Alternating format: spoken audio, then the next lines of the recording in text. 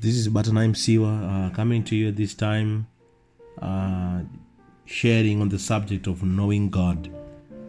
So, Father, we thank you this moment for your power, for your anointing, for your presence. Father, as we share your word, as we share the scriptures, Father, I pray for the hearers of this word, that, Father, your word would come alive and would help us to understand and lead us and guide us in Jesus' name. Amen. From the book of John chapter number 17, on the first verse, the Bible says, "These words Jesus, these words spoke Jesus, and he lifted up his eyes to heaven and said, Father, the hour is come. Glorify thy Son, that thy Son may also glorify you, as you have given him power over all flesh, that he should give eternal life to as many as those that you have given him. And this is life eternal, that they might know you, the only true God, and Jesus Christ, whom you have sent." So Jesus is making a prayer, a high priest prayer, a prayer from to the Father, to glorify him, to worship him.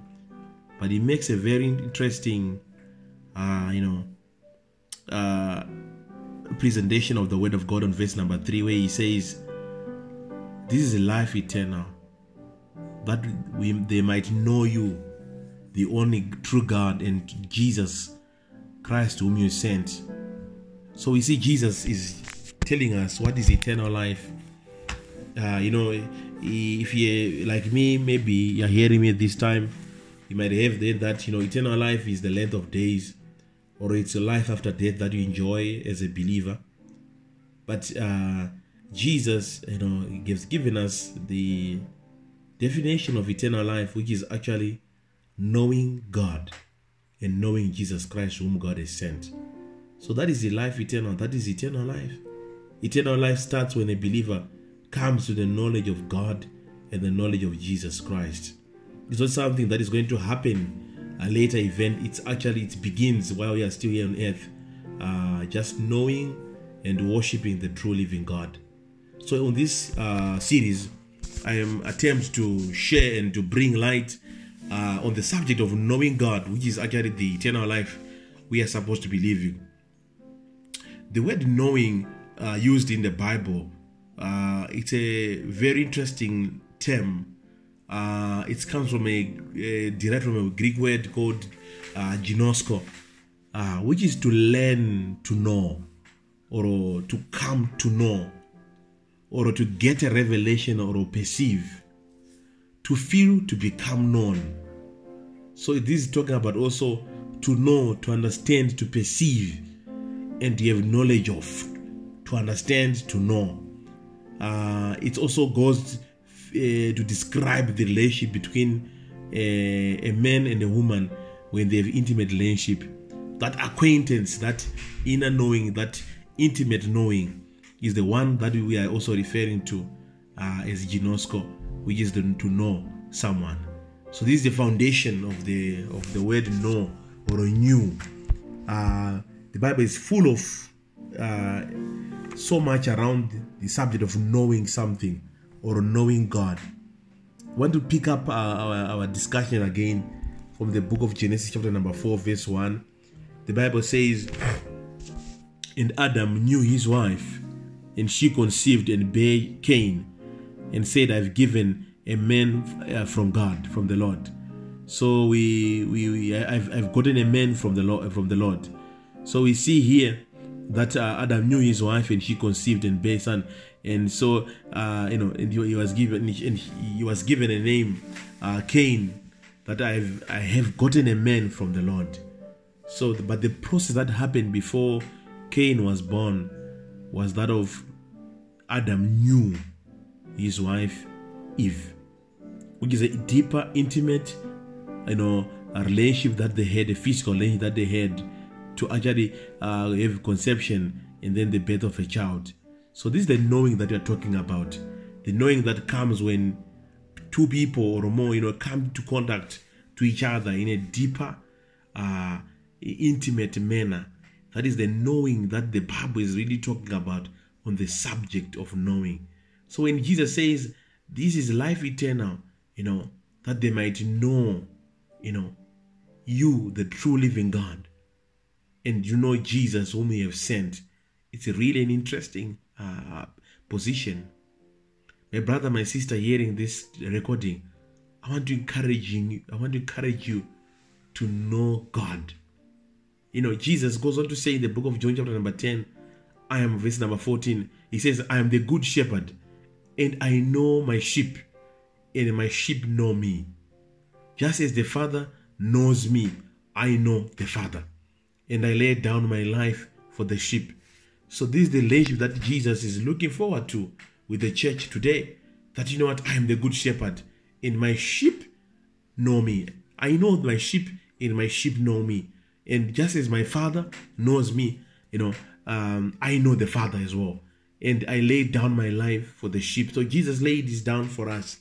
But there has to be a knowing of one another. Jesus must know us, and we must know Him to be in a proper relationship with God. Many people have heard about God, but they don't know God. They've heard Jesus being preached, but they don't have a relationship with Him to actually know and to actually be able to have that conversation, that understanding. That's why sometimes the subject of prayer, even many subjects in the body of Christ are difficult, because people don't know God. If you know God, then issues like giving, like prayer, like the word of God, those kind of things which are foundations in the life of a believer, should not be a difficult thing, because you know whom you are worshiping. So I'm attempting to say, in this series, may you have a hunger to know the good shepherd. And may the good shepherd know you. And so as He has known the Father, He was also known by the Father, which is powerful. That's the relationship that God wants us to have together with Him. I want us to take ourselves again to the book of 1 Samuel. In the book of 1 Samuel chapter number 3, we see a story of a young boy who was called Samuel. In the previous chapters, we see a powerful woman of God called Hannah. She was barren, she did not have a child, but through perseverance and prayer, she prayed until God heard her prayers, and she conceived miraculously the child. But she made a vow that if you give me a son, if you give me a baby boy, I'm going to give him back to you. In other words, it's going to be like a Nazarene. It's going to be dedicated unto you.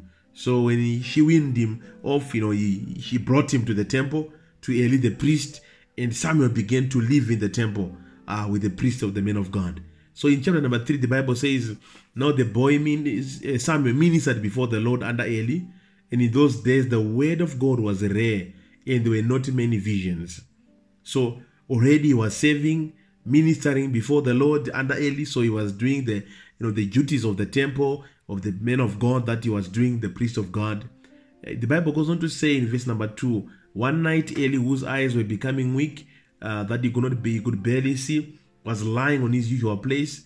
The lamp of God had not yet gone out, and Samuel was lying down in the house of the Lord, and the ark of God, and where the ark of God was. And the Lord called Samuel. Samuel answered, said, here I am. And he ran to Eli and says, here I am, you called me. But Eli said, I did not call you, go back and lie down. So he went and lay down. Again the Lord called Samuel, and Samuel got up and went to Eli, and he says, here I am, you called me. Wait a minute here. What's happening? We see here that Samuel was in the house of God.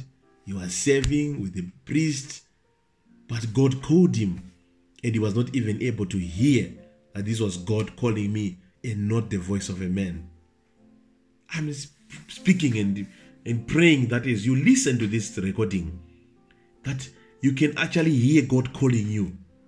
It's amazing that many people, they move around the world, they go places, so that someone can just tell them about their future or about what God is saying in their life.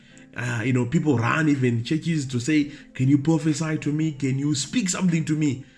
But it's amazing here that God was actually speaking, and Samuel did not know that it was the Lord. And sometimes that's what happens in our lives, that we also, God speaks to us, but we don't know that this is God speaking. I'm praying that you begin to have that knowledge of knowing when God speaks and you're able to hear. But now the Bible goes on to say, and again, verse number 6, again the Lord called Samuel. Samuel got up and went to Eli and says, "Here I am, you called me." Then Eli, of course, says, "I did not call you, go back and lie down." The Bible, verse number 7, is very important. It says, "Now Samuel did not yet know the Lord." So Samuel, the Bible goes on to say, the word of the Lord had not yet been revealed to him. In the third time, the Lord called Samuel, and he got up and went to Eli and says, "Here I am, he called me." Then Eli realized that the Lord was calling the boy. So Eli told Samuel, "Go and lie down. If he calls you, say, 'Speak, Lord, for your servant is listening.'" So Samuel went and lay down in his place, and the Lord came and stood there, calling him at other times, "Samuel, Samuel." And then Samuel said, "Speak, for your servant is listening." Wow. Amazing. Amazing. We see here that it took the priest of God, it took the man of God who was available in the time to teach the young man to actually know the Lord. So serving in the church, doing the chores, the duties, having a position, being a deacon, a pastor, an armor bearer, whatever position people find themselves in church sometimes, does not guarantee that you know God. As we see here in the story of Samuel, Samuel was, available, serving, but he did not know the Lord, though he was in the temple of the Lord. And the man of God perceived that the Lord was calling Samuel, and he told him that, you need to say, allow God to speak, and you listen. And he was taught how to hear from God. And from that day, God began to work with Samuel, and he became a mighty prophet of God. You can read the rest of the chapter and the following chapters in the book of 1 Samuel and 2 Samuel about the works and the things that Samuel went on to do to save Israel and the nation, the whole nation of Israel, as it were. So we see here from this story that it's important to actually have a personal relationship with God. Some people are brought in church. You are raised in church. You have been raised under a believing family, a religious family. Every morning you wake up and you go to church. You attend services. The word is preached with your parents. Then you come back home. But there's no relationship with God between you and God. You are there, but you don't have a connection with your God. I remember a few years back, I went to many various churches as I was young with my mom, mostly, and I would go places. I would go and in church with my, my siblings and my brothers and my sisters, and I would go to church many times. And but I did not know the Lord. I remember one night after we had done all we have done as a family, we used to sleep together in a big room. Boys on one side, girls on the other side, and we would take turns to then pray. I still remember one night that people asked me to pray, and I couldn't. I did not know what to say. I stood up, we all knelt down, and we say, "Let's pray." It was your turn, but when I pray, I couldn't hardly sing a song, sing a hymn, or say a word. And I remember people laughing that he does not know how to pray. My God, the reason was because I didn't know God. I attended church, I sang the hymns when the people sang the hymns, but when it comes to even to pray, let alone pray for everyone before we sleep, I couldn't pray. I struggled to pray. So it's because I had not known the Lord. I'm praying that you develop a relationship with God of knowing Him, to get to perceive, to feel, to perceive, to know, to become intimate and acquainted with your God is the most important thing that we can ever find ourselves in. People today are looking for titles, for positions, for power. It's mere for power and authority and positions, power, fame, but at the expense of knowing God. Many people are starting even churches without knowing God. Some are popular. Some people go on to do weird stuff just to make things happen because they don't know the God whom they serve. I want to encourage you to have a deeper knowledge of God. in the Bible, in the book of Matthew, chapter number 7, it gives us a warning. Jesus was giving a warning. He says to, not everyone who says to me, Lord, Lord, will enter the kingdom of heaven, but only those who does the will of my Father who is in heaven. Men will say to me on that day, Lord, Lord, did you not prophesy in your name? In your name, did you not drive out demons? And in your name, perform many miracles? Wow. Jesus is saying, you know what? These are some of the reasons that people give that they know God. They perform miracles. They prophesy, they drive out demons, and they perform miracles. So do you want a church or to be led by someone who can prophesy, drive out demons, and do many miracles? Then you say, verse 23, and then I'll tell you plainly, I never knew you. Away from me, you evildoers. Wow, this is sad. This is sad. He says, I never knew you. Away from me, you evildoers. In other words, the works of God or the acts that people can exploit, that people can do, are not a determining factor that someone knows God. But some people do that using evil powers, or whatever. They start with God, then they fall away. And they're no longer with God. He says, I never knew you. In other words, there's no relationship with Jesus. And on that day, you refuse, refuse you. Because you're just doing the works, but you do not know God. This is sad. And I'm praying that you are not deceived. You are not running after miracles, running after demonic manifestations, running after prophecies. These are great things to have. But let's have them when someone knows God. And even you who are, a church congregant, a member, even when you are prophesied to, may it be confirmations of what you already sense and what God has already done in your life. It's not a one-way street, because now this veil has been torn in the temple. We have got access to the Heavenly Father.